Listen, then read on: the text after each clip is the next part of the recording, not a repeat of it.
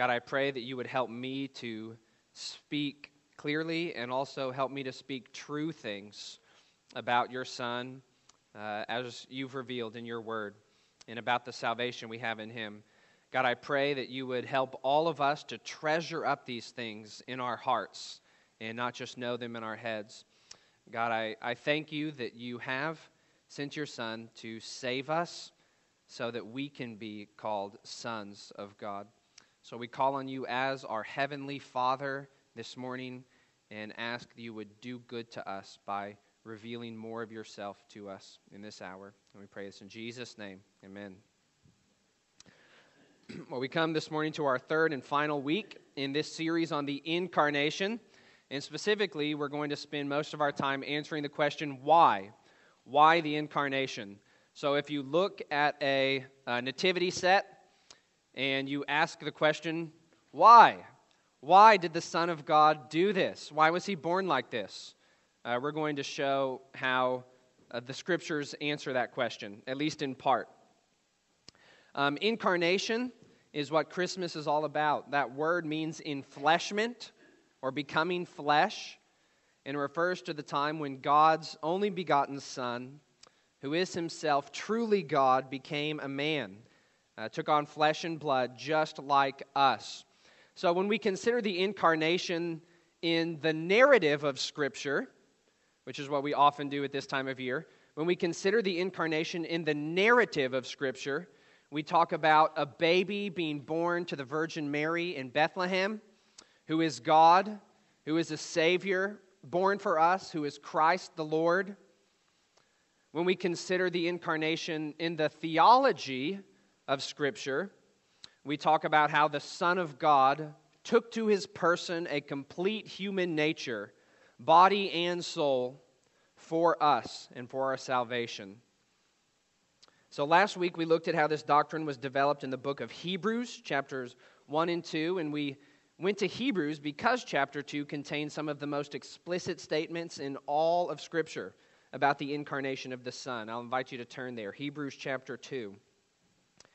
Verse 11 says, "Therefore, since the children share in flesh and blood, he himself, the Son of God, likewise partook of the same things." It's the incarnation. Verse 17, "Therefore, he had to be made like his brothers in every respect, fully a man." That's the incarnation. Verse 9, "We see him who for a little while was made lower than the angels," namely Jesus. It's the incarnation. The Son of God partook of the same flesh and blood we share in, was made like us in every respect, and so was made for a little while lower than the angels. And the first sight, of course, that the world got of this astounding reality was to see a baby wrapped in swaddling cloths and lying in a manger. This was the Son of God become man. So last week, again, we considered first how Hebrews chapter 1 sets up these statements about the incarnation in chapter 2. Right? Who was the one who took on flesh? Who was the subject of the incarnation? And we're told gloriously that this one was the creator of the world and everything in it. He was the radiance of God's glory, is the possessor of God's nature. All of the perfections of God are his eternally. He is fully God. He is also the sustainer of the universe. He upholds everything that has been made, that he has made. He is the eternal Son of the Father. He's the one worshiped and served by angels. He is enthroned as true God, exercising God's rule over the universe. He is the everlasting, immutable, unchanging Lord. This is the one who has become incarnate. And after discussing the who of the incarnation, we studied the what of the incarnation. So we looked closely at those statements in chapter 2 I read earlier, that this Son of God, he partook of our same flesh and blood, was made like us in every respect, was made lower than the angels. And we took pains to say at the moment of the incarnation, the Son of God truly did begin existing as a man. but in such a way that he did not stop being God in any way. God the Son is the same yesterday, today, and forever.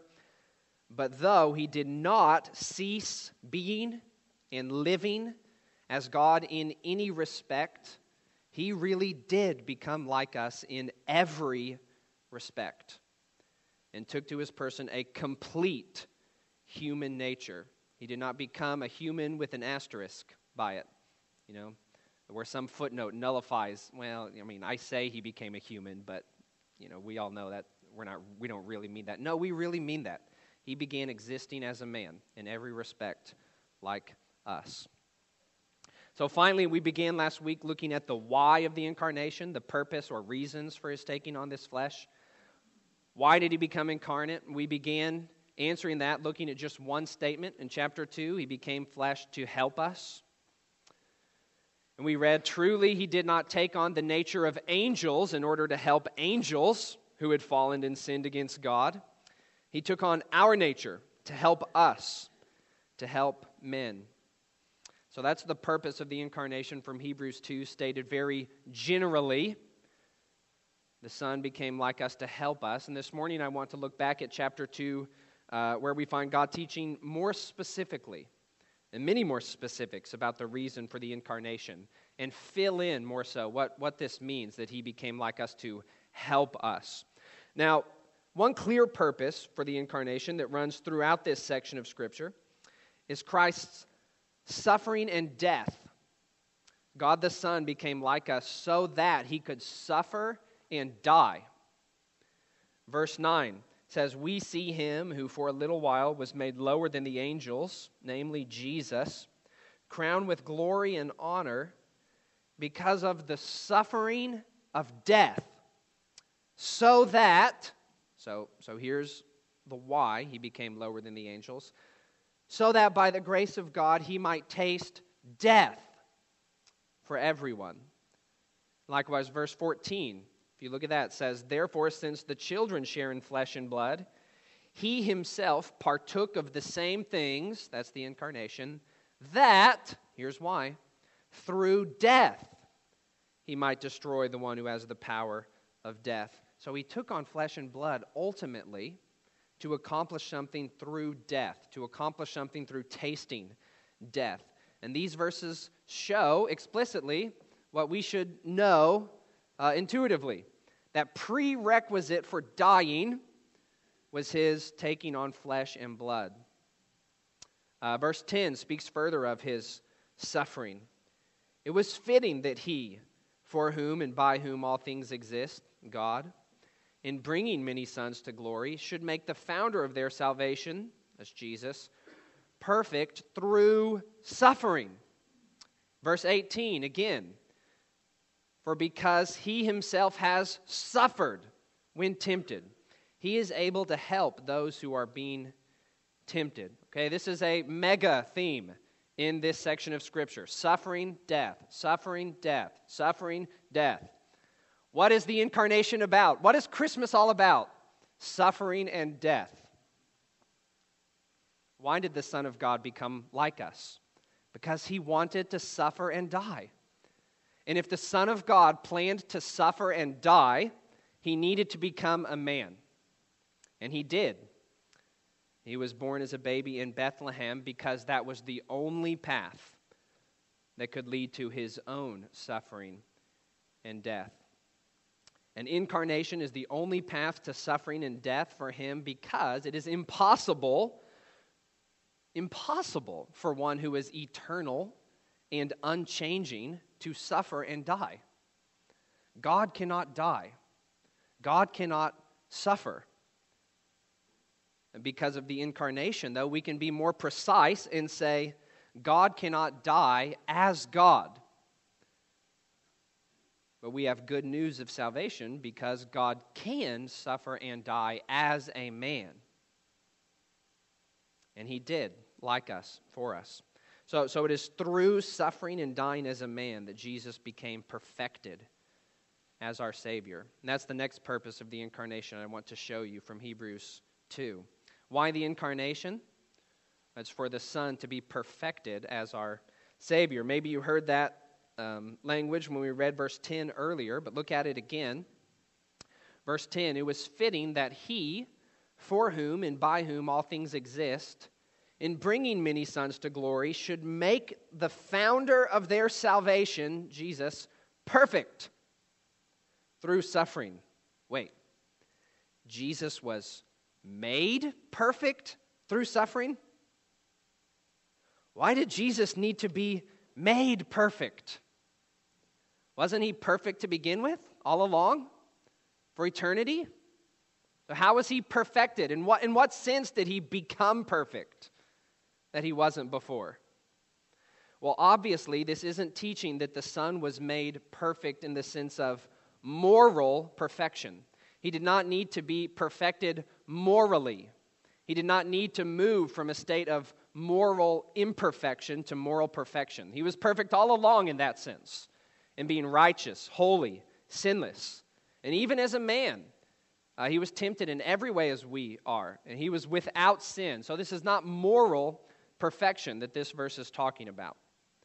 This is a vocational perfection. Vocation, job, office, calling.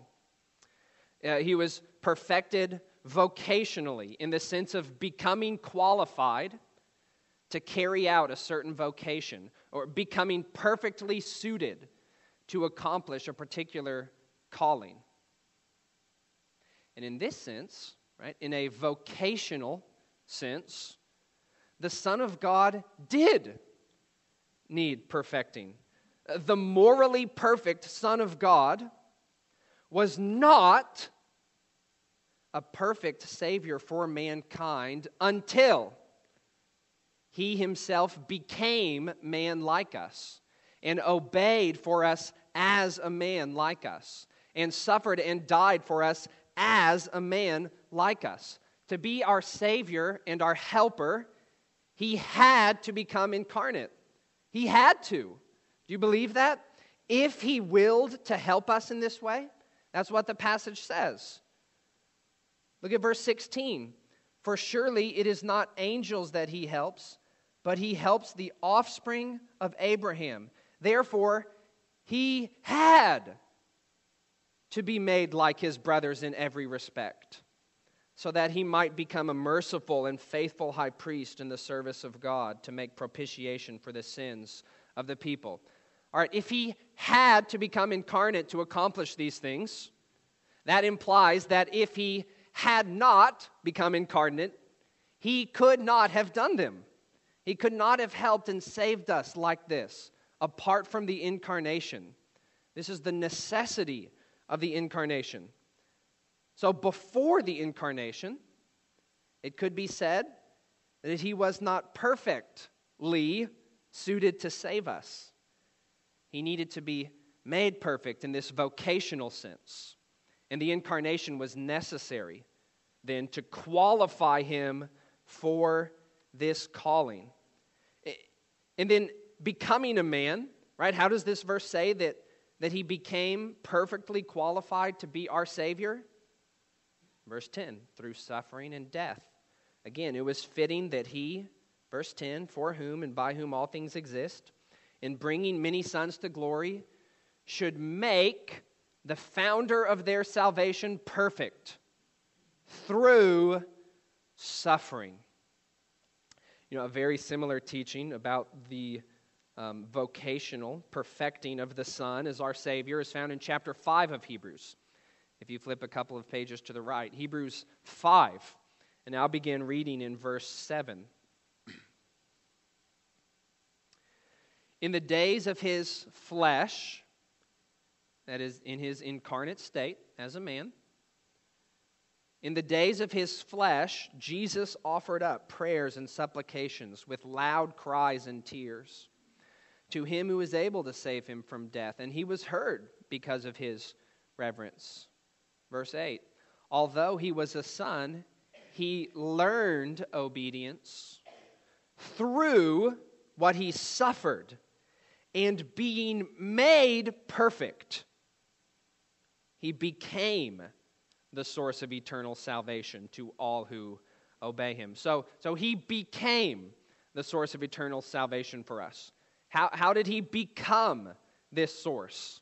The verse says it was as a result of being made perfect, learning obedience as a man through what he suffered. Again, don't mishear me. This verse does not mean he ever moved from a state of disobedience to obedience. He was without sin, always, eternally, and throughout the days of his flesh. But he learned obedience in the sense of growing in obedience as a man. Not growing in obedience in the sense that he ever disobeyed, but growing in obedience in the sense that he heaped up obedience after obedience after obedience after obedience after obedience. As he lived as a man, in the days of his flesh, he obeyed right through all manner of suffering. He obeyed in the face of being tempted in every way as we are. He lived a perfect life as a man. And then he died on a cross as a man for our sins. And then he rose from the dead as a man. And thus, he was made to be a perfect Savior for us. Perfectly qualified to save us.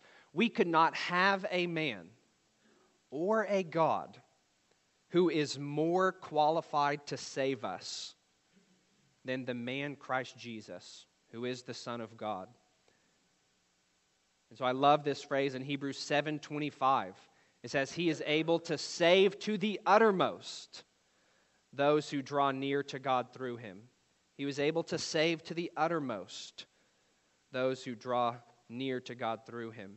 The verb to be made perfect here, it's used also in the Greek version of the Old Testament to talk about the consecration of priests, when someone is set aside and deemed to be qualified for that office to serve as a priest. Well, again, that's the sense in which Jesus was made perfect. He came to be a man, and he was consecrated, set apart.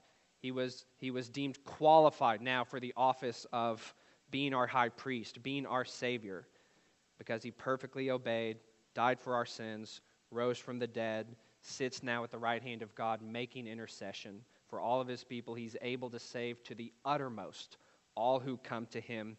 He is a perfect Savior for us because of the incarnation.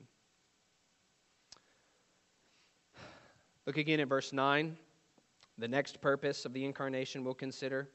This is the verse where we're told that the Son became lower than the angels. And he did this to taste death for us by the grace of God. Let's read verse 9 again. But we see him who for a little while was made lower than the angels, namely Jesus. And we see him crowned with glory and honor because of the suffering of death. So that, made lower than the angels, so that by the grace of God he might taste death for everyone. Now, we've said already that he became incarnate in order to die, but we're saying more than that now.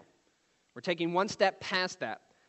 Now, we're not only saying that he tasted death like us, even more, he tasted death for us. This verse is not only saying he died as a man, this verse is teaching he died in our place as a man, as our substitute, tasting death for everyone. Death is a result of God's curse and God's judgment and God's wrath upon mankind for their sin and rebellion against him. It's part of the curse that came upon man in the Garden of Eden after the sin of Adam and Eve. Just like God warned them, sin will bring death and judgment.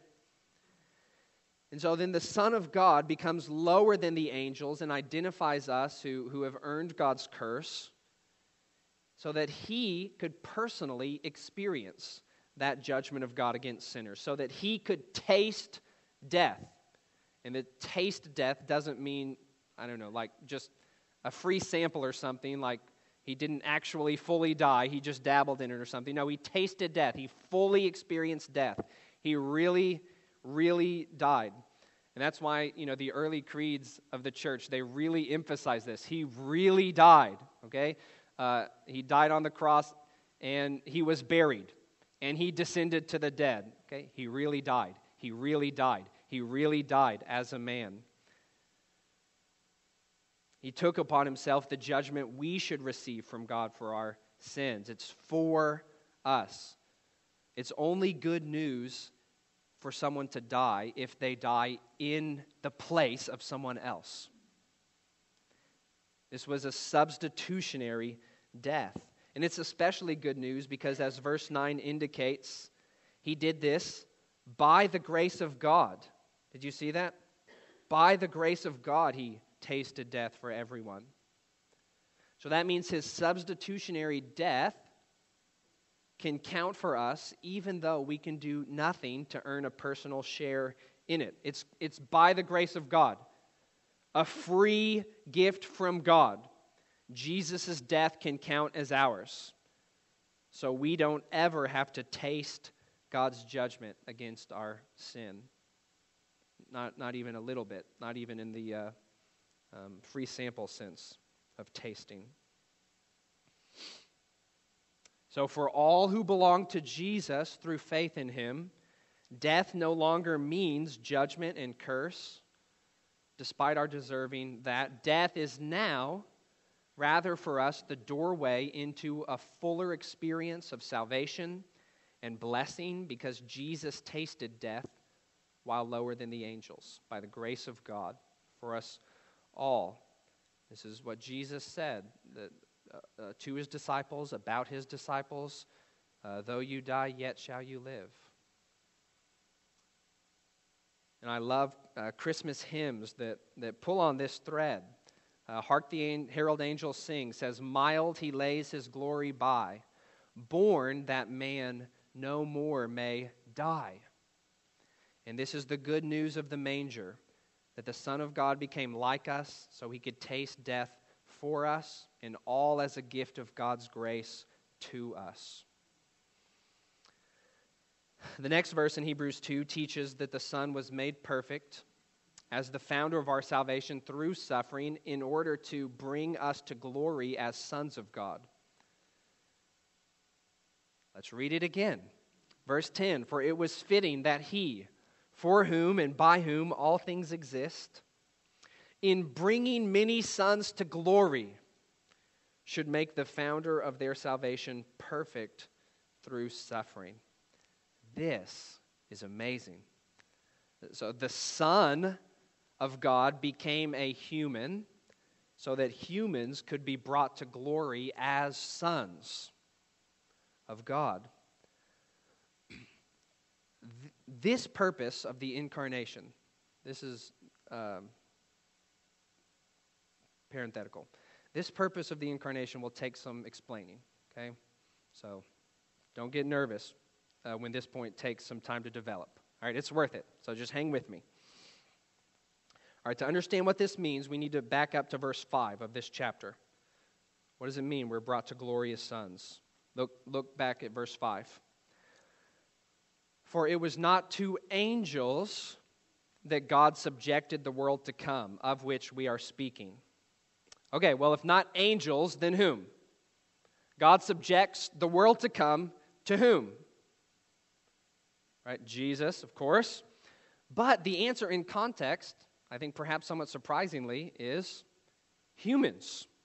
Not just Jesus, but Jesus as a man and the people of Jesus with him. People.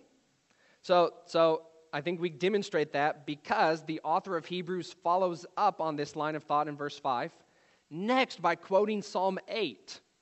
And Psalm 8 celebrates how God subjected this world, this present world, to mankind, to Adam and Eve in creation. Do you remember this? The Lord put everything in subjection under their feet as the image of God in creation. We read this in Genesis 1, 26 through 28.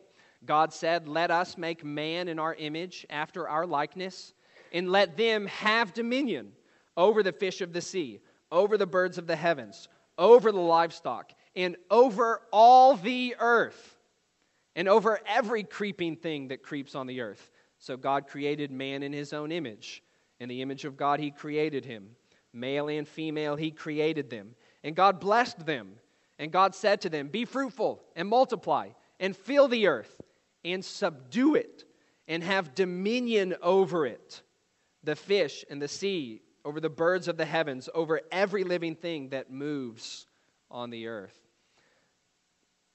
So Psalm 8, right, which the author of Hebrews is about to quote, reflects on this part of creation, this account from Genesis, and celebrates how God put all things in subjection in this world to man, all things in subjection under his feet. And so he reasons, right, therefore the world to come is not put in subjection under the feet of angels, but under the feet of, all right, well, let's just read it. Look at verse 5 again. "For it was not to angels that God subjected the world to come, of which we are speaking." Verse 6, "It has been testified somewhere, what is man that you were mindful of him? Or the Son of Man, that you care for him? You made him for a little while lower than the angels. You have crowned him with glory and honor, putting everything in subjection under his feet." Now, in putting everything in subjection to him, he left nothing outside his control. Remember Genesis 1, all the earth, he said. "At present, though, we do not yet see everything in subjection to him." All right, let's stop there. So God put everything in subjection under man's feet in creation, but at present, and you probably could have told me this, we do not yet see everything in subjection under man on the earth. What happened? Genesis 3 happened. Sin happened. So God's judgment on man and the curse happened. You know this story, right? The devil disguised as a creeping thing that creeps on the earth, a serpent whom Adam and Eve were called explicitly to exercise dominion over, tempts them to sin against God, and they do. And so humanity is plunged into sin and sin's consequences, the curse, and their dominion over the world is frustrated somewhat. Right? The world's going to fight back now when they try to grow things. It's going to grow thorns and thistles. And ultimately, mankind ends up, in a sense, subdued by the earth instead of subduing it, because man dies as a result of sin. So in death, man who was made from the dust to rule over the dirt returns to the dust and returns to the earth. So because of sin, man is opposed in the world and made subject to death instead of having the world in subjection to him. Adam and Eve are crowned in creation by God as the king and queen of the world. But they don't seem to be crowned with honor in the end, because their end is death, not glory. And their lives are filled with suffering before that in the world. All right, let's look to verse 9 in Hebrews 2 now. "So at present, we do not yet see everything in subjection to mankind. But," verse 9, "but we do see him who for a little while was made lower than the angels, namely Jesus, crowned with glory and honor because of the suffering of death." Okay, so we see Jesus, this verse said, a little while lower than the angels, that is incarnate as a man, but he is crowned with glory and honor. And this says not just despite his suffering and death. This verse says he's crowned with glory because of the suffering of death. And that's because he has overcome it. He is resurrected from the dead. He is seated at God's right hand. So Jesus came as a man, paid sin's penalty of death, rose from the dead, and has thus been crowned with glory and honor as a man, as the God-man, and that is in accordance with God's plan for mankind from the beginning, from Genesis 1.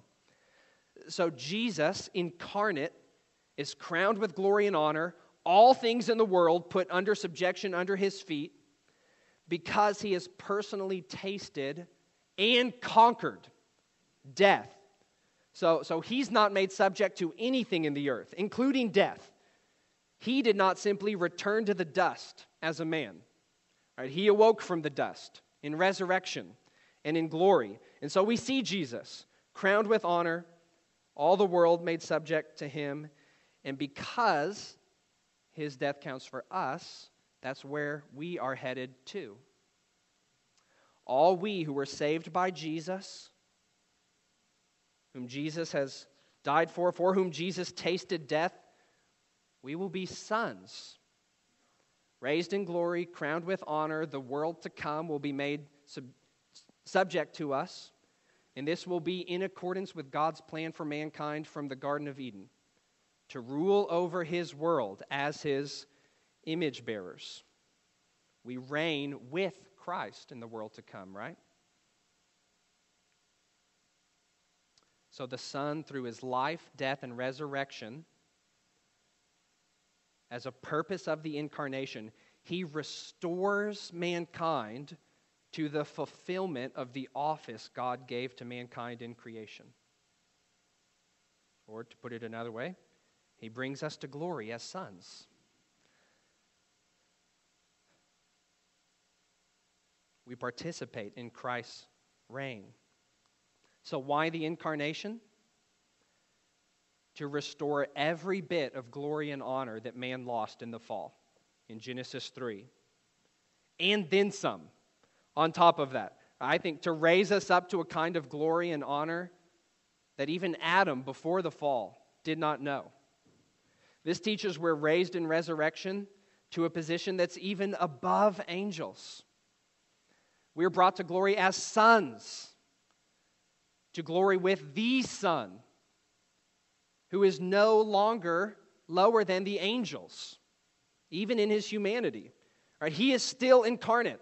He still has a human nature, but he was only for a little while lower than the angels. But now no longer, even as a man. If you look back at chapter 1 of Hebrews, in verse 3, in the middle of that verse, I'm going to start reading. It says, after making purification for sins, he sat down at the right hand of God on high. So Jesus sat down at the right hand of God on high after making purifications for sins. So this must be talking about him in his incarnate state, in his humanity.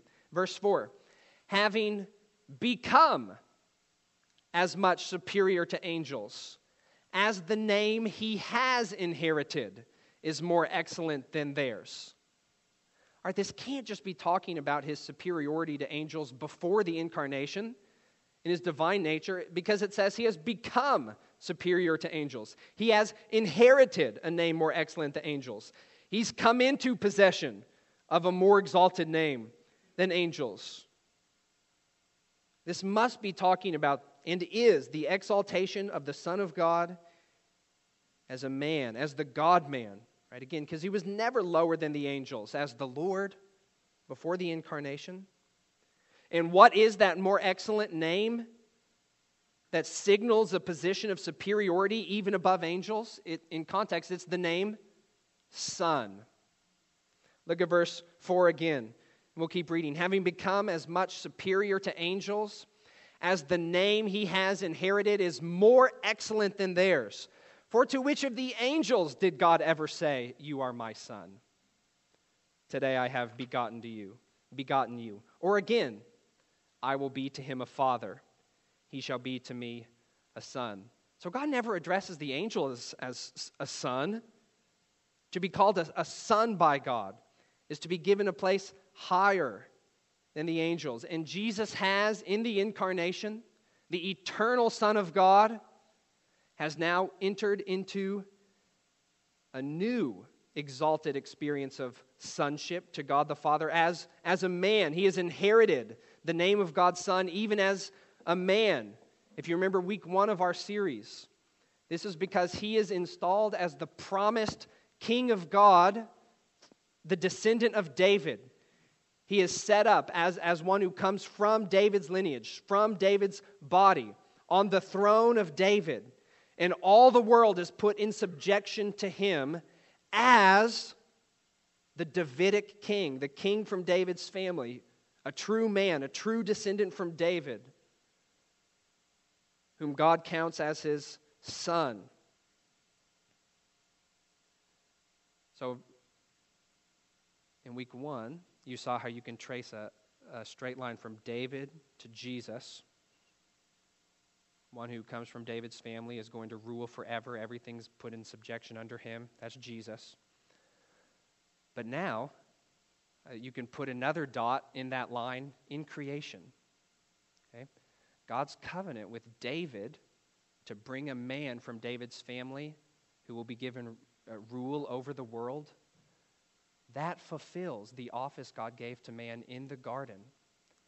And therefore, with our union with Christ, when we share in his reign, when we share in that promise of the covenant to David, the Davidic throne, also we are restored to God's intention for man to be his image bearer on the earth.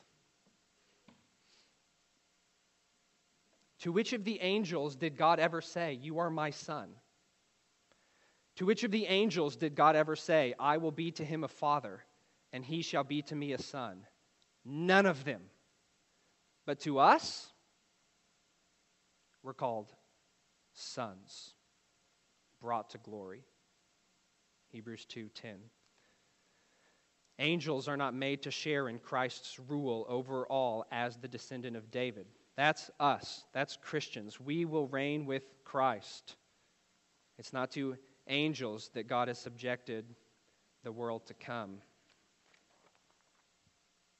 To which of the angels has God ever put all things in subjection under his feet?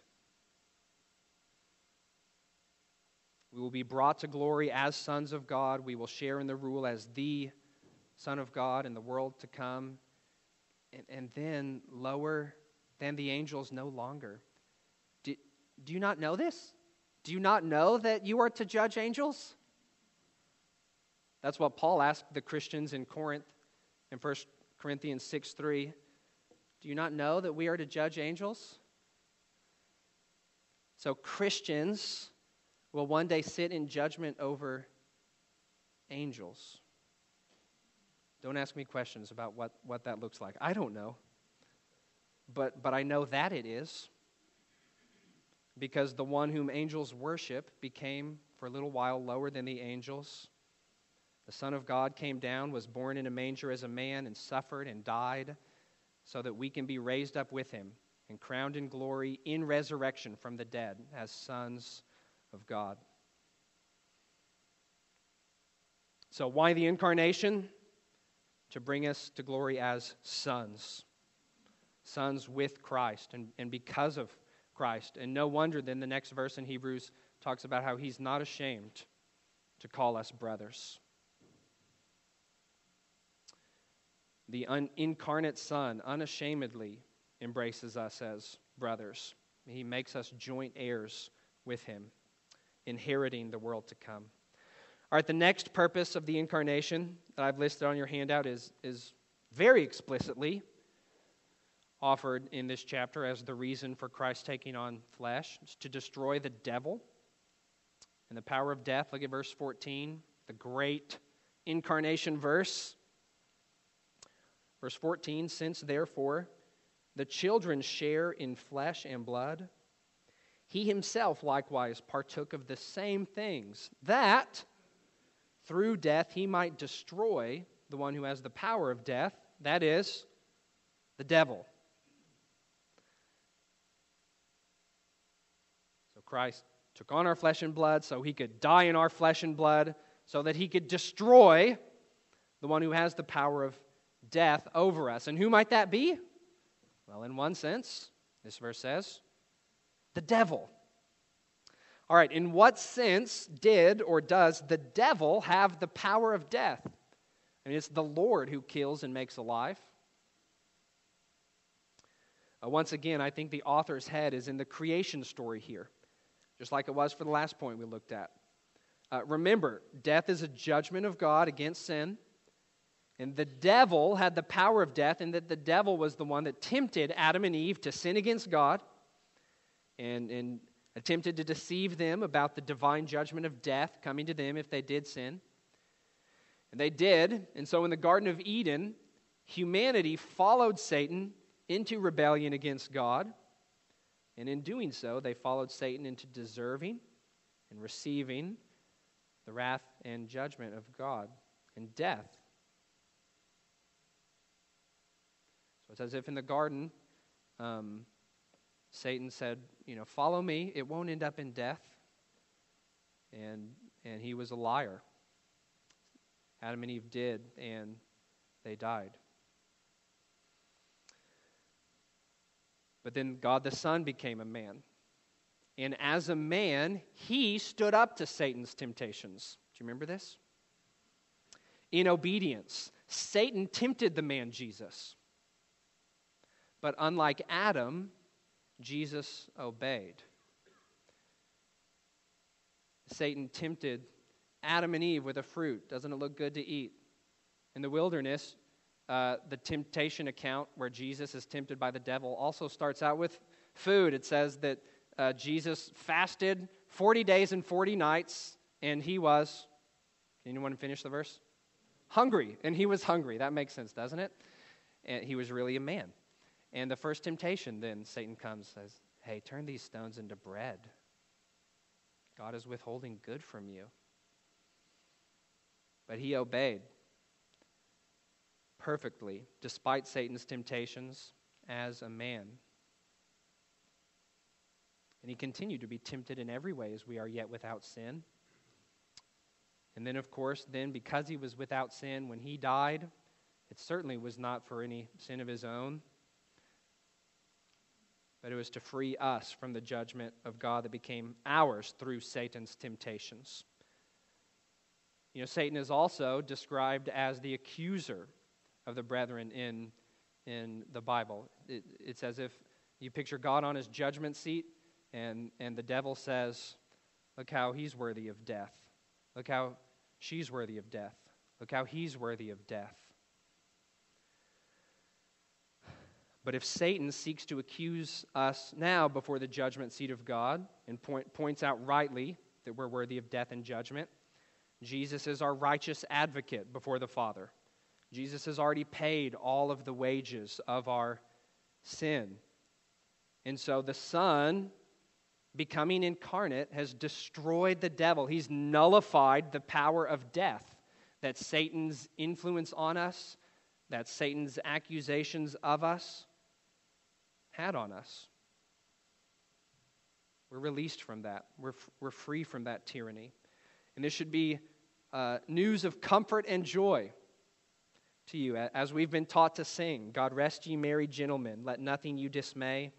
Remember, Christ our Savior was born on Christmas Day to save us all from Satan's power when we had gone astray. Oh, tidings of comfort and joy. Now, related to this point is the purpose for the incarnation offered in verse 15. Look there now. Why the incarnation? To deliver us from enslavement to the fear of death. I'm going to start reading in verse 14 again, just to keep the context in mind. Since, therefore, the children share in flesh and blood, he himself likewise partook of the same things.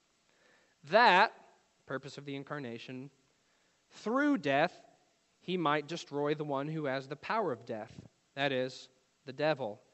And, so another purpose of the incarnation here, that he might deliver all those who through fear of death were subject to lifelong slavery. Amen.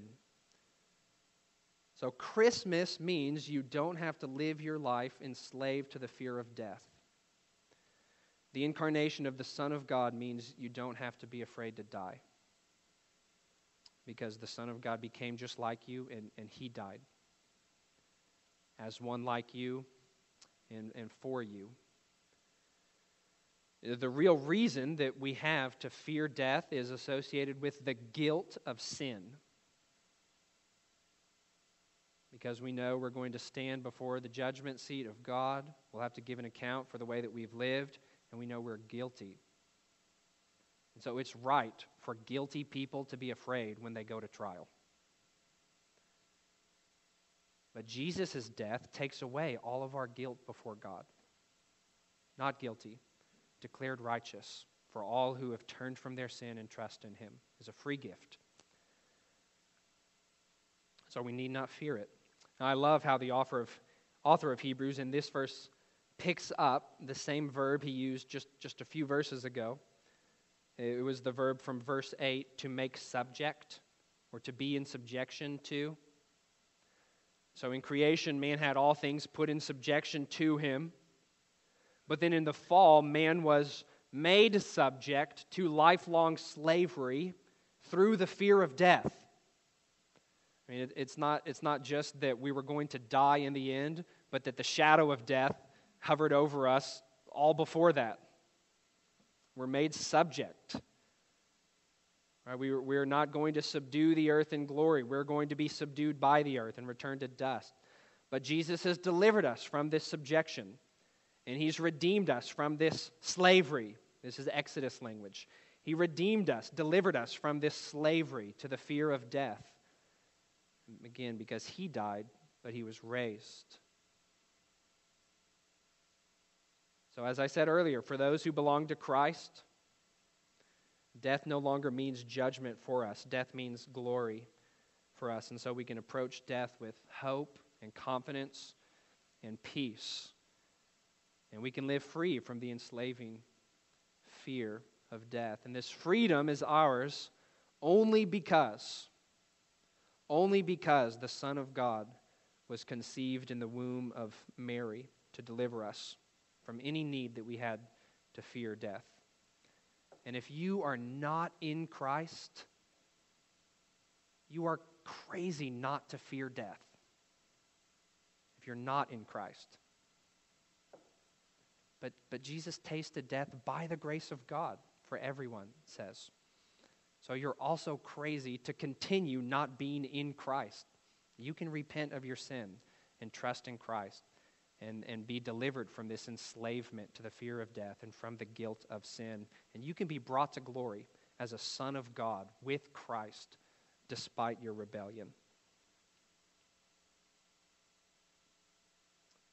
The next purpose of the incarnation is tied to the other great explanation of the incarnation in this chapter in verse 17.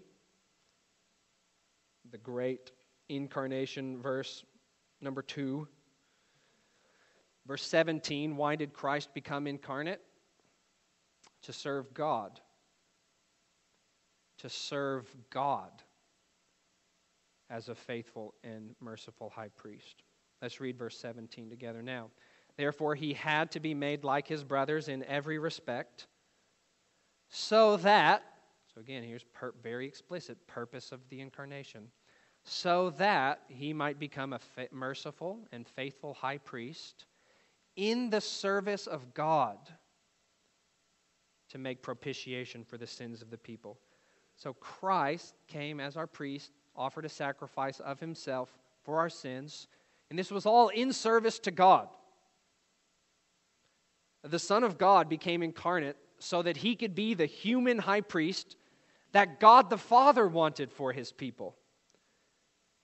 And to be this priest, to truly be a priest for us and represent us before God, He had to be one like us. And so here we see the purpose of the Son's becoming flesh was not just to save us, it was to please and honor and serve God His Father. It was God's will that the Son should make propitiation for our sins. The Son became like us to save us as our priest because this was the way to serve God His Father. It's what God wanted. Hebrews 10 says this was the Father's will.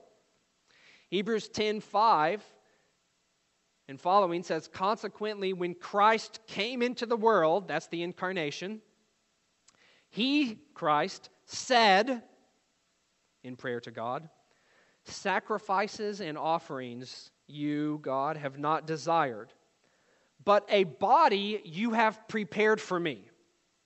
That should make you think of the incarnation, shouldn't it? A body you have prepared for me. In burnt offerings and sin offerings you have taken no pleasure. Then I said, behold, I have come to do your will, O God, as it is written of me in the scroll of the book.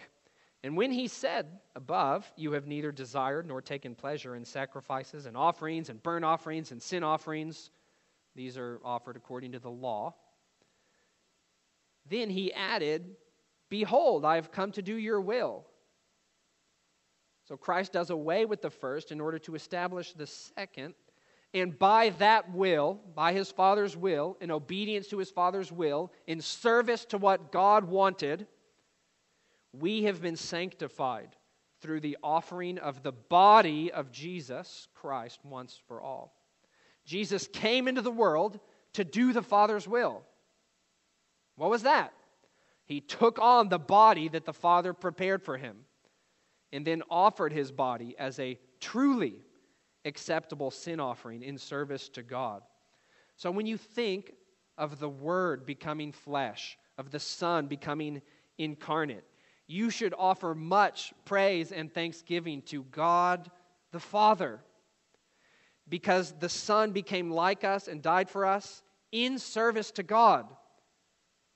He was born in a manger and died on a cross because he wanted to carry out his Father's gracious will. And how wonderful is our Father in heaven that his will would be to look at his only begotten Son and say, "I want for you to go be a merciful and faithful high priest for my people. I will for you to go make a sacrifice for the sins of my people so they can be made holy. This is my will, and so I have prepared a body for you." And the Son told his Father, "Your will be done." So the Son offers himself in our place as our high priest in service to God. And even now, after the cross, the Son continues to be our merciful and faithful high priest. And even now, he does this in service to God. The Son continues to please the Father and serve God as our great high priest, who is our brother, because he sits now at God's right hand, making intercession for God's people. So why the incarnation? Because the Son loves the Father and desires to do his will. Let's look at verse 17 again, the last part of the verse. Here's an additional reason for the incarnation. It's related to the other ones we've considered, but worth considering all by itself. To make propitiation for our sins. Verse 17, he had to be made like his brothers in every respect. The last part of the verse says, to make propitiation for the sins of the people. Now, propitiation is a big word that means turning aside wrath or appeasing wrath. So when the Son offered himself in the body the Father prepared for him for our sins, he turned aside God's just wrath. And he satisfied God's holy anger against us for our sins. To the end that God's disposition towards us is now propitious. A word that means favorable. This is propitiation. And so, wow, is this good news or what? God looks upon all people who are united to Christ by faith, not in wrath, not in consideration of their sin, but instead now he looks upon us in favor, in consideration of Christ's obedient work. He doesn't count our sins against us because he counted them against Christ. Christ bore our sins in his body on the tree, and he suffered God's wrath against sinners in our place. He drank the cup of God's wrath down to the bottom and died and was buried, and he descended to the dead, and then he got up from the dead. And that shows that he had fully, completely, 100% satisfied all of the wrath of God against the sins of all of his people. He has made a true propitiation for the sins of the people.